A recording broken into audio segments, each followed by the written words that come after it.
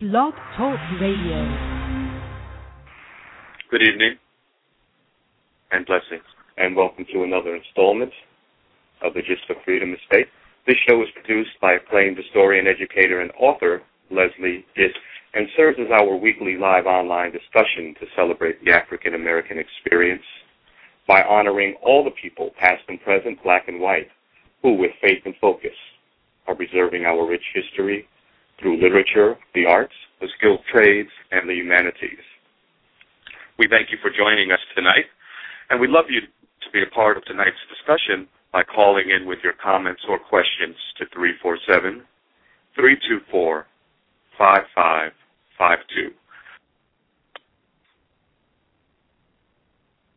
Good evening, everyone. My name is Preston Washington.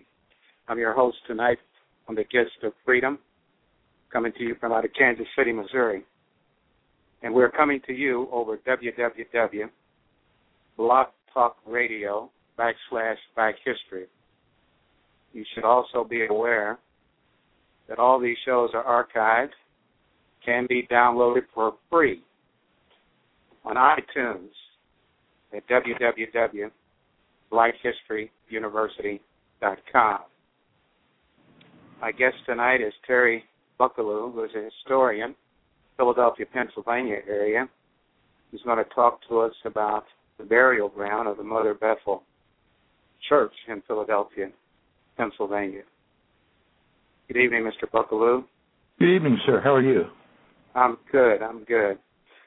The history here of the Mother Bethel Church, founded by Richard Allen. And I guess my first question, I guess you've uncovered or have discovered probably 1,500 burials at the cemetery, which is now a playground in Philadelphia.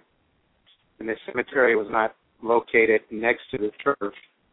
My first question, what I've been wondering here, how is it that Bethel sold this sacred burial ground to the city of Philadelphia? Well, I'll tell you the little bit that I know from the historical record, which is mostly from the archives of Mother Bethel, that the burial ground had been abandoned by the church, by the trustees, at least 10 years previous to being sold in 1888. And the reason for the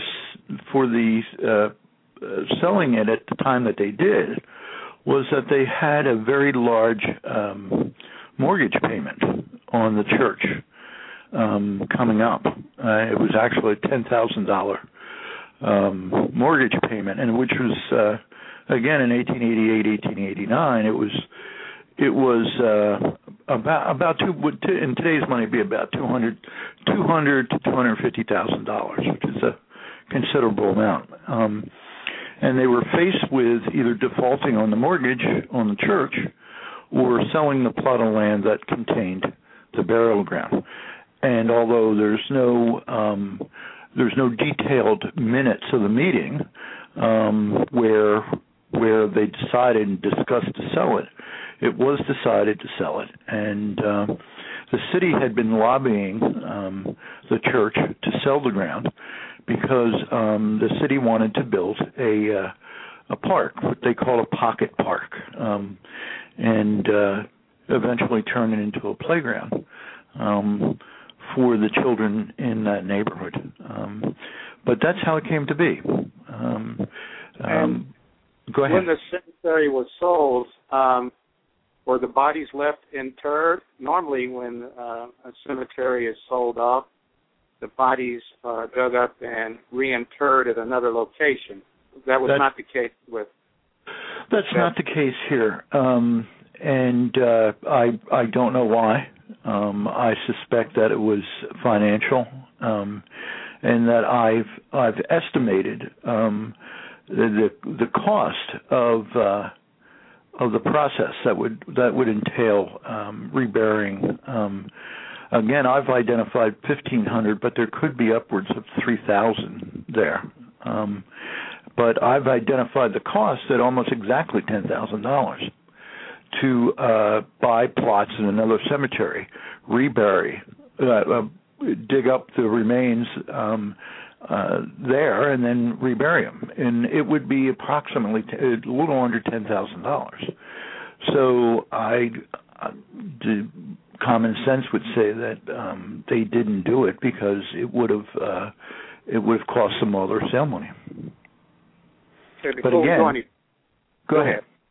No, I'm just saying that the archival record is almost non-existent. There's no minutes, there's no notes. So we have to assume that it really had to do with money. I see. And what got your interest in this project? And tell us a little bit about your experience. I understand you're a historian. Sure.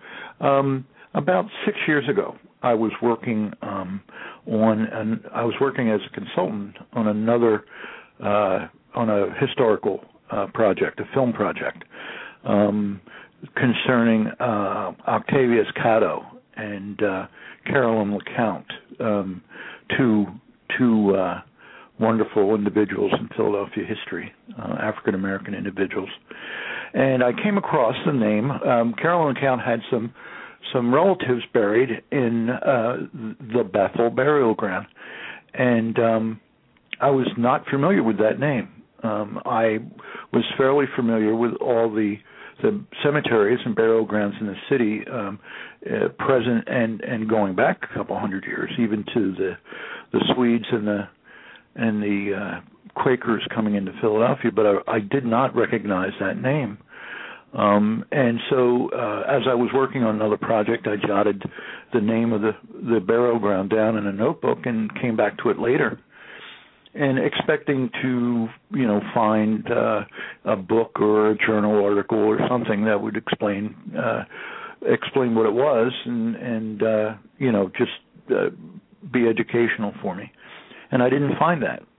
And so after about 2 years of off and on digging for information, I came upon some very old death certificates that were kept in the City of Philadelphia archives, and beginning in 1803, and they were the original slips of paper that a doctor would jot down the patient's name and cause of death and the date. Often they didn't have forms.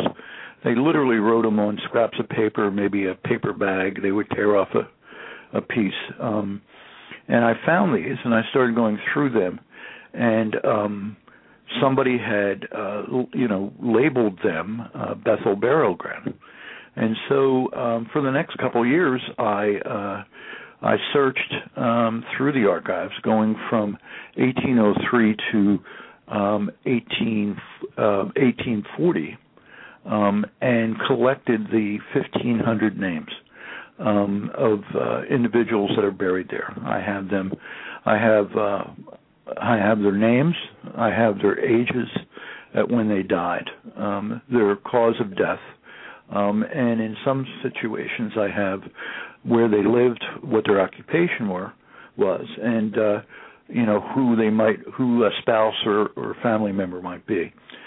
So I collected that, and I was going to the object of my research at the time was to put together a database, a user-friendly database that I could then plug into the genealogical societies that people trying to trace family lineage would have a much better time. Another resource, a user-friendly resource. And then 2 years ago, I became aware that the City of Philadelphia, who owns the park, were going to renovate the park, and that entailed digging, excavation for electric lines, water lines, tree plantings, and stuff like that. And so that's when I started to go around to Mother Bethel, they had already known about my research, but were not aware yet of the pending renovation of the playground. And so I went around to local community groups and made the city of Philadelphia aware. And I went to the state, on the state level, the preservation office on the state level, and started raising concerns about what was being planned. So that I sat down with city officials, I sat down with state officials, I sat down with community leaders, I sat down with religious leaders, and brought them together to form a oversight committee. And I petitioned the state and the city of Philadelphia to grant preservation status to the grounds, which they did. The state of the Commonwealth of Pennsylvania now has taken receivership of the property, and nothing on the property can be done without first going through the review of the preservation committee at the state level and also the city level. And there's a archaeological survey being done at the site. The phase one level has already been accomplished. That was done in May, and I had the honor of being there. And the archaeologists uncovered 3.5 feet below the soil, uncovered a coffin lid, and promptly covered it back up. So they were documenting how far you would need to go down to expose a coffin or remains. There was also a extensive ground penetrating radar survey done. Let me jump in here a minute. You've covered a lot of ground here, and we really appreciate your efforts. I have friends here in Kansas City who are fourth generation AME who were not aware of this information. So we're certainly Reverend Mark Tyler, the pastor at Mother Bethel, has been wonderful, has been taking a leadership position in the protection of the remains and the preservation of the site. He has been very active in the preservation effort. Let me. You said you started out on another project. Right. I kind of stumbled into Mother Bethel, and you mentioned a lady by the name of Carolyn LeCount. Mm-hmm. Could you give us a little brief account of who Carolyn LeCount is, her historical significance? And Carolyn, also, the survey work was done. Let me give you a couple of 3 questions here, matey. The survey work, was that done because of the work that you were involved in? Yes. Okay. And tell us a little bit about Carolyn LeCount now. Carolyn LeCount is just this wonderful woman in Philadelphia history. She was educated and tutored in her younger years by Quaker tutors, but she went to for her secondary schooling, she went to the Institute for Colored Youth, which in Philadelphia, which is just this wonderful, very high quality school for young African American men and women.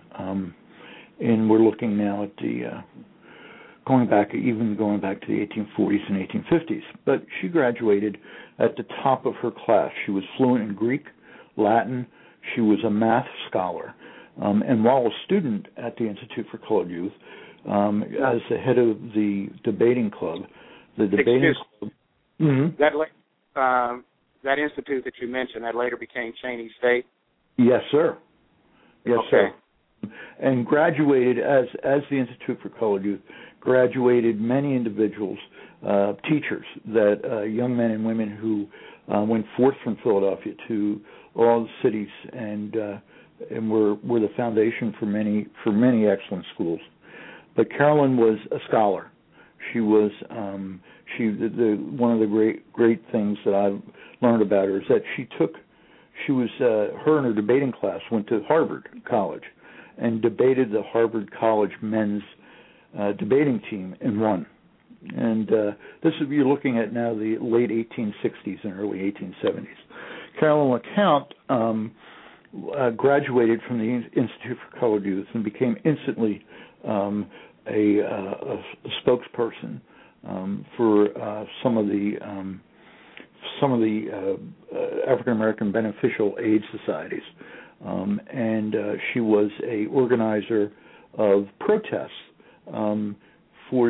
against discrimination on the Philadelphia streetcars. African Americans were not allowed to ride in the streetcars.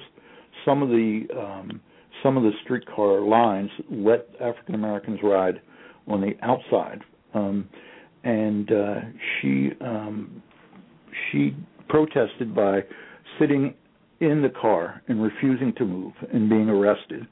Much later on, like Rosa Parks, and she would defend herself in court. And at one point, the Commonwealth of Pennsylvania passed a law saying that there could be no discrimination in public transportation. And the day after that was that law was passed, she again, in an act of civil disobedience, boarded a trolley in South Philadelphia and refused to move and was arrested. She was brought before a judge, and the judge, she defended herself and said, "Your Honor, the law is passed. There's no longer discrimination." And the judge said, "I'm sorry, but I don't have a copy of that law." She asked for a recess, upon which point she walked down to the State House, which is now Independence Hall. It was the state building at the time. She got an official copy of the new law, went back to court, showed it to the judge, and the judge found her not guilty and turned around and arrested the trolley operator and fined him $100. And there's I have dozens of stories like that in her life.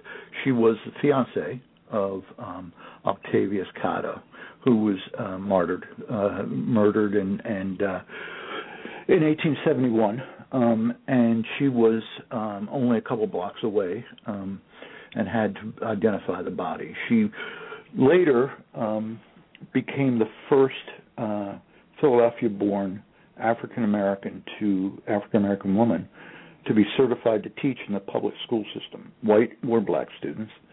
She became the first African American woman in Philadelphia to become a principal of a high school. And later on, she helped found the Octavius Catto High School, and she was its only principal. She opened this school, and 20 years later, when they closed the school, she retired as its only principal. And so she in the late 1800s and the beginning in the first 20 years of the 20th century, she was a outspoken community leader and was not afraid to speak her mind or carry the banner for black children in the city. She's just and I've studied her family, and they're just her parents and her grandparents are just remarkable people. Yeah, Octavius, I understand, was the the Malcolm X of his day, and that he was murdered because he and his wife were trying to enact the Jim Crow laws. Well, he was on his way. He was on his way to vote, and he was recognized by the head of an Irish gang, the Tammany Hall gang, and he was followed by two murderers, by two thugs, ordered to kill Octavius by the head of the Irish gang, and he was shot. He was shot in the middle of South Street in Philadelphia, and what's remarkable about the incident, besides the tragedy of his death, is that one of the clearest witnesses to his murder was a black woman who was riding in the back of a trolley. And she was a domestic coming home from work. And she saw the murder very clearly. And she would not have been able to ride on that streetcar if it wasn't for Octavius Catto. I see. Yeah. So it was both. Catto was a threat. He was an intelligent, charismatic figure that threatened the city fathers, and he had to be eliminated. He stood for protest and resistance over assimilation and accommodation, and he couldn't be bought off. He couldn't be bought off. So he had to be dealt with in a different manner. But he's a true Philadelphia hero. He's a true Philadelphia hero. You mentioned that Carolyn was involved with mutual aid societies, and Mother Bethel had its origins in mutual aid. Oh, absolutely. So was she was Bethel involved in her activities, or was she involved with Bethel? Initially, there was a falling out. Her grandfather and her grandfather was a longtime trustee at Mother Bethel, and he was on the board of managers of the Union of Benevolent Sons of Mother Bethel, which was the Burial Aid Society. And after Bishop Allen had died and Bishop Morris took his place, there was a shift in emphasis, let's say, and the trustees that were in place at the time really disagreed with Bishop Morris's changes, and so the LeCounts left Mother Bethel and went to St. Thomas's, Absalom Jones's church, and so they started. The LeCount family actually started many of the beneficial aid societies within Mother Bethel, but because of the split, they actually went to St. Thomas's. But one of the most remarkable societies, aid societies that Carolyn helped start, was during the Civil War, and the white soldiers were given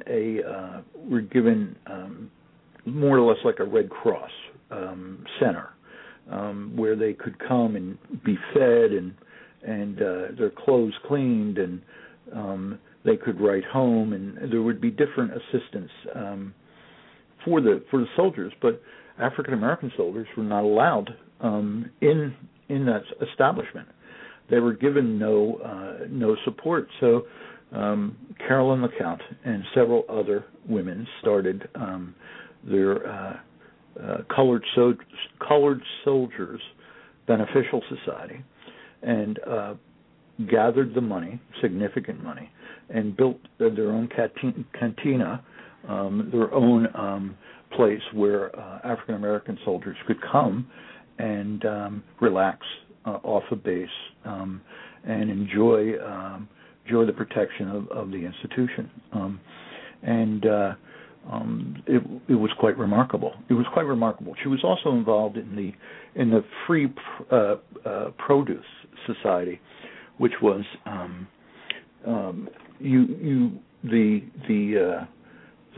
the force behind us was to boycott any organization, any manufacturer of products that were generated by slave labor.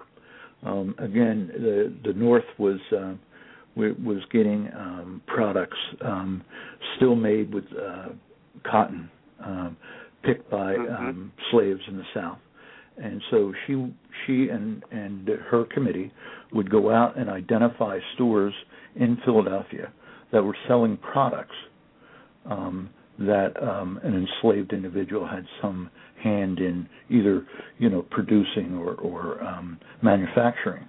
And she gathered the community, which was basically what was called the Seventh Ward in Philadelphia, the African American Ward, and they would boycott those stores, and it was very effective. It was extremely effective, and so on and so forth. So she was in many ways she was Octavius Catto's equal.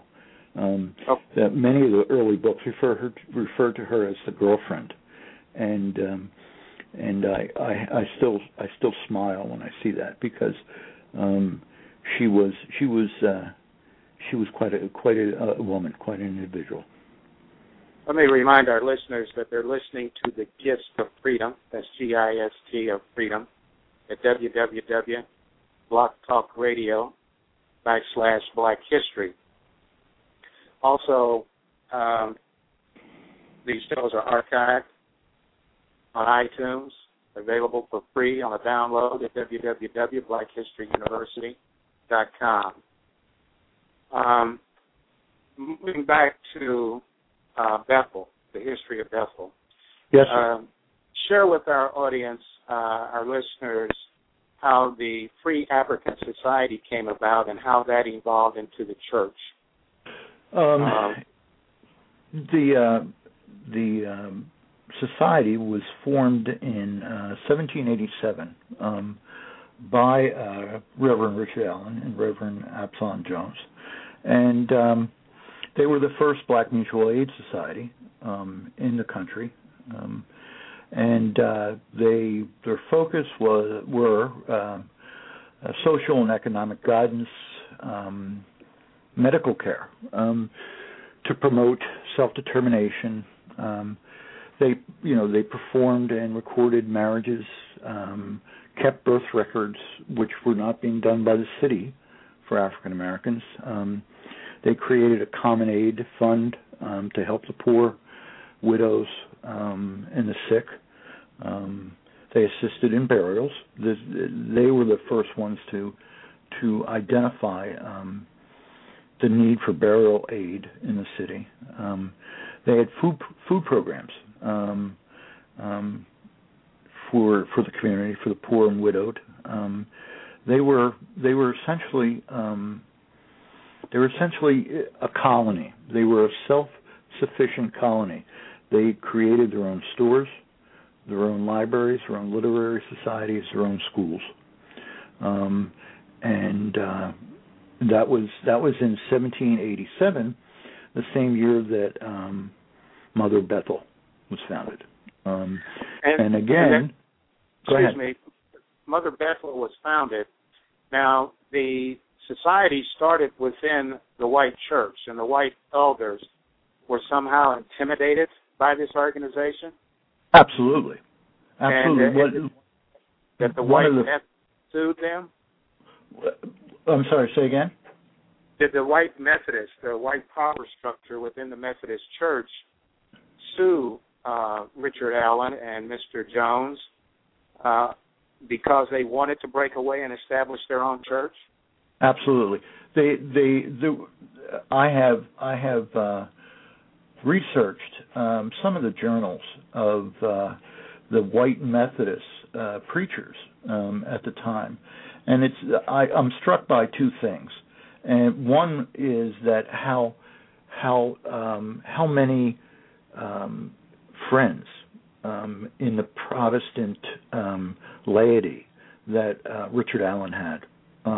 Even after the schism, even after he left St. George's and created Mother Bethel, he had some very, very loyal friends in the white Methodist laity. But then again, I'm also struck by the viciousness that another factor of the white Methodist Church went after Richard Allen and Mother Bethel, and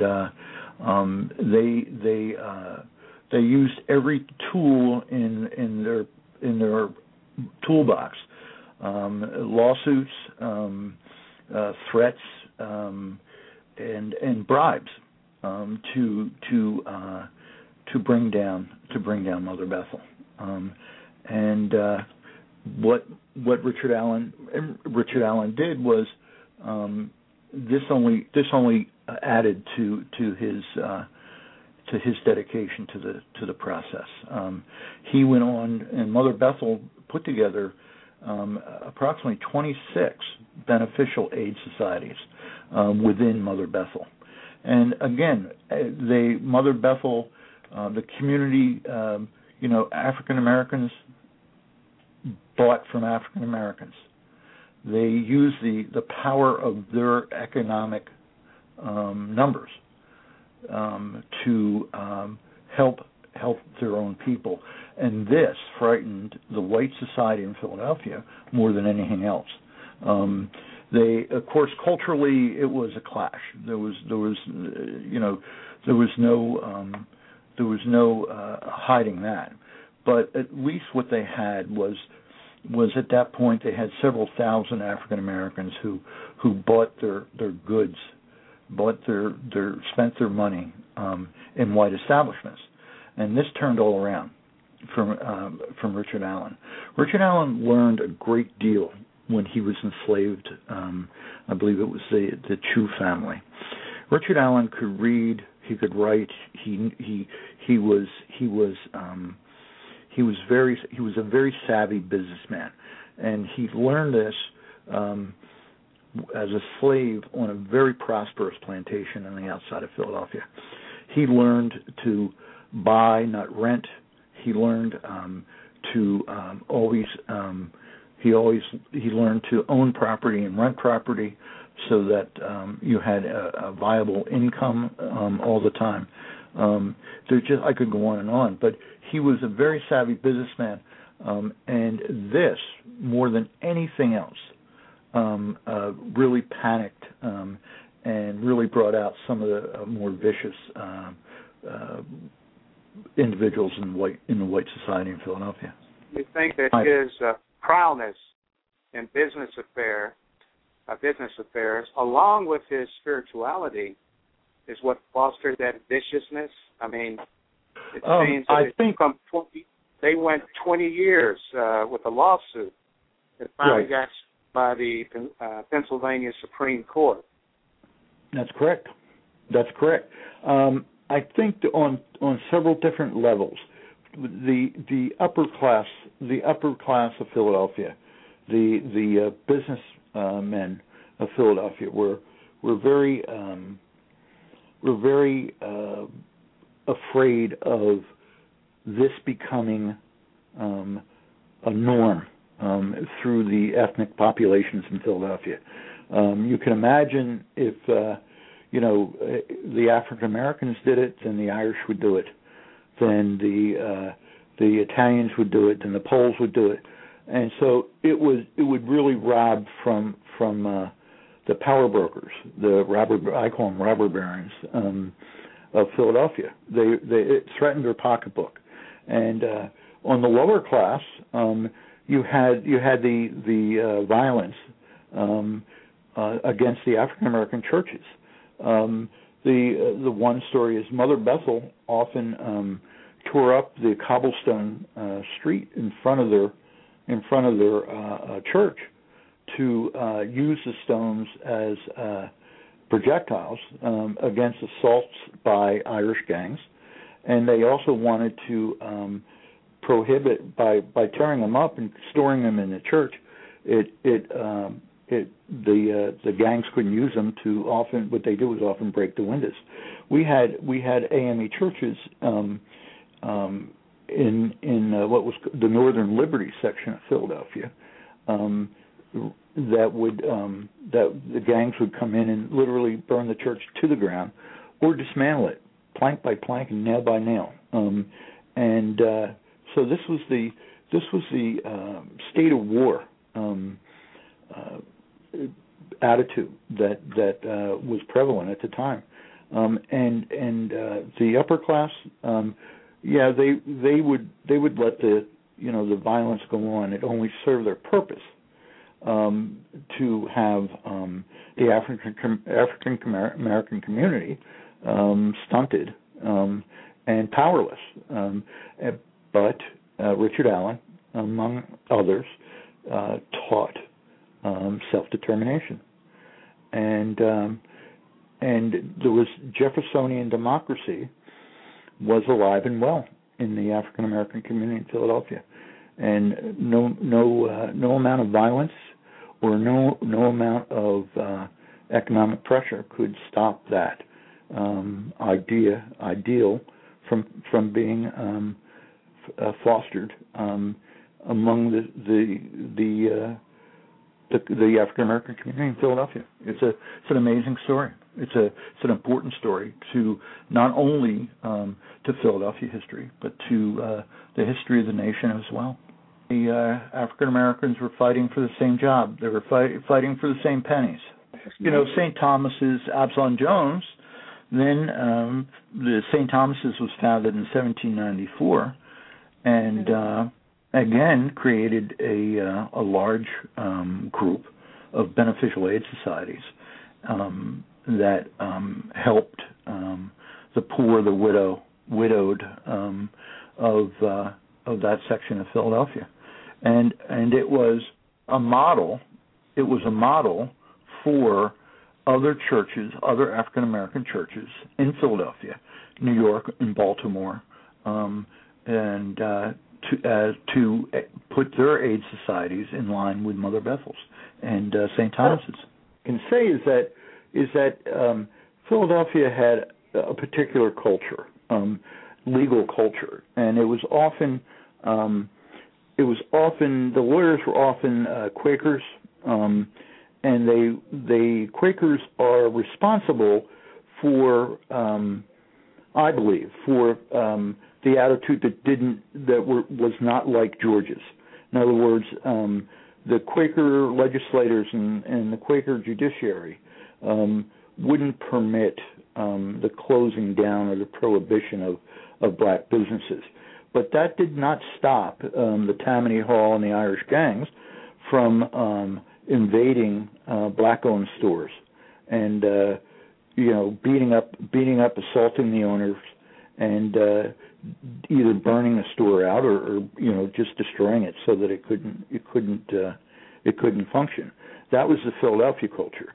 They're not going to close you down with a court order. They'll close you down with a torch or a club, and that was Philadelphia.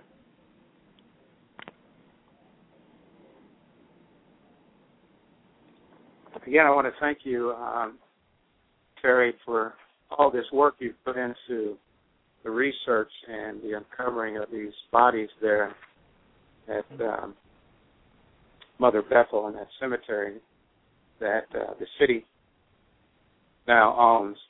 Now, you mentioned earlier that you found death certificates all the way back to 1803, and you were attempting to connect this to genealogy. Have you had any success in that area? Have you found any descendants of individuals?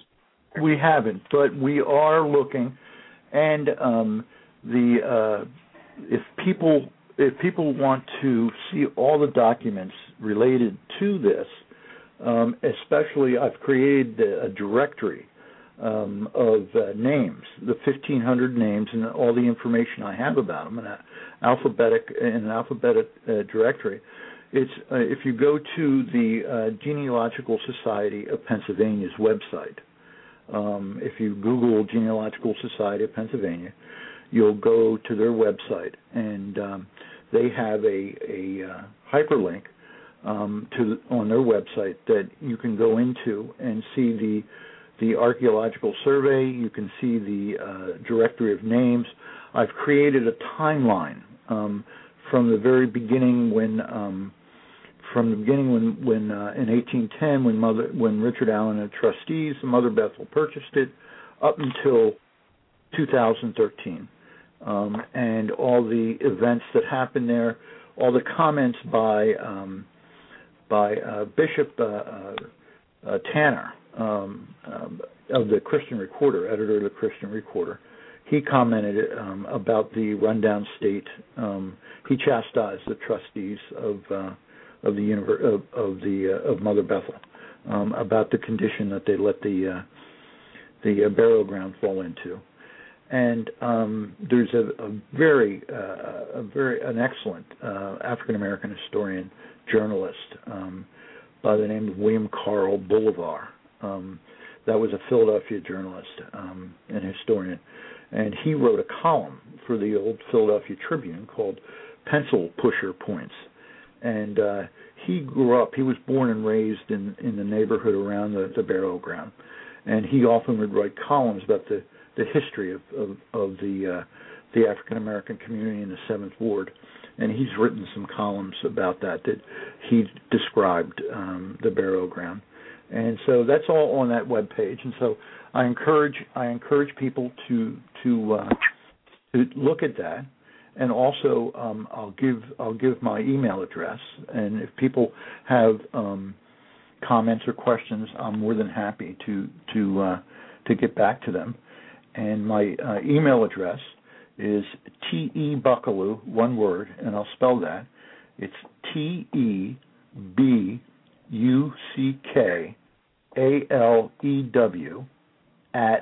@gmail.com. Again, TEBUCKALEW @gmail.com. And email me, and I'll get back to you as soon as I can. Are there any events coming up that associated with the work that you're doing? Absolutely. This coming week is a very, very important events will happen, and we are going into phase 2 of the archaeological survey. And what the archaeologists will be doing this week is an extensive dig. No coffin or bones will be touched. This is not a project where the coffins or graves will be disturbed at all. We are determining how deep the remains are, and how far abreast, how far around they are in the playground. And the reason for that is that the city wants to put in electric lines and water lines. Can they do it? In other words, are the graves too high? Would they disturb the remains if they put in any of these lines at all? And that's the question that is needing to be asked right now. With great specificity, these scientists are going to go in and expose the coffin lids and measure how far down they are. And they'll come up with a report and saying, we found X amount of coffins this deep, or X amount of coffins, at a different depth and stuff like that. I suspect that after this phase of the survey is done, I suspect they'll find that that digging of any sort will not be permitted in this area. I'm hoping that's what they find. So this week is very important. These 5 days, the next 5 days, there'll be activity at the burial ground. Okay, well, glad to hear that. Now, Leslie's invited you to be on the panel of the screening of the film about the history of mutual aid societies. It's a documentary. It's called The Black Mutual Aid Societies, narrated by Whoopi Goldberg, and the film is called The Contradiction of Fair Hope. Are you going to be able to participate in that? Oh, absolutely. Absolutely. And I know Leslie was looking for the appropriate venue to have that shown in. And I would be more than happy to participate. I think it's an important, very important subject. Very important at any time. But I think that it's very, very appropriate and addresses certain current issues. No, I'd be more than happy to do that. Okay, great. And what you were talking about earlier, how specifically are they going to pay tribute to Bethel there in Philadelphia? Well, there are plans in the works to. There's a community center in the playground, and there are plans in the works to have a room in the community center set up as a interactive educational experience, highlighting the history of Mother Bethel in the playground and the burial ground, and certain individuals that were buried there, and just have it sort of a revolving exhibit, and some very talented artists are involved in this. And also there will be a memorial on the outside. There'll be and again there's artists involved that are coming up with some beautiful ideas for memorialization. And there's plans for guided tours and discussions, and the community has been very supportive, and the city has been. I think the city is on board with this, and I don't anticipate.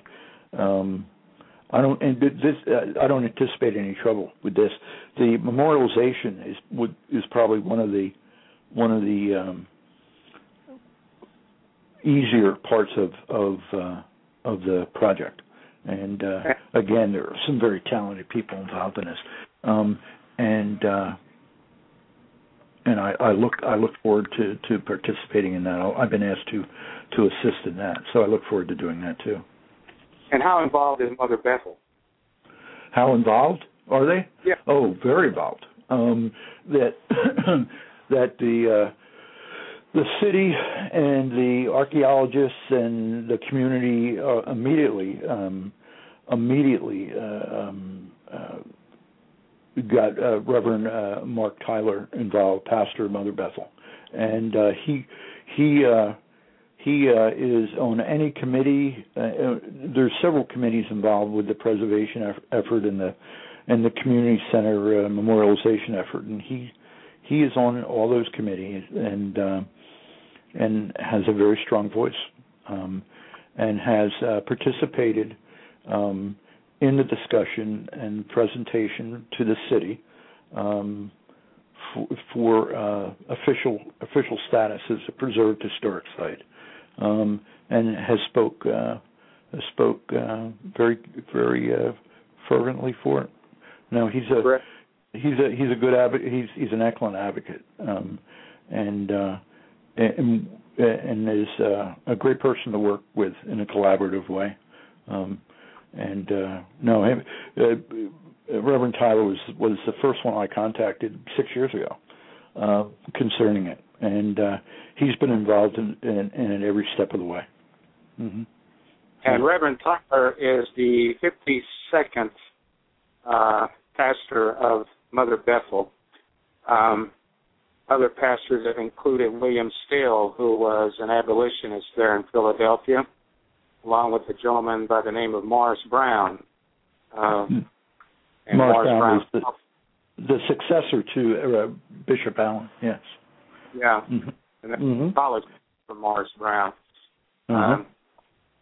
Okay, my guest has been Terry Buckalew, a historian in Philadelphia, Pennsylvania. We've been talking about the history of Mother Bethel, along with the discovery of a burial site.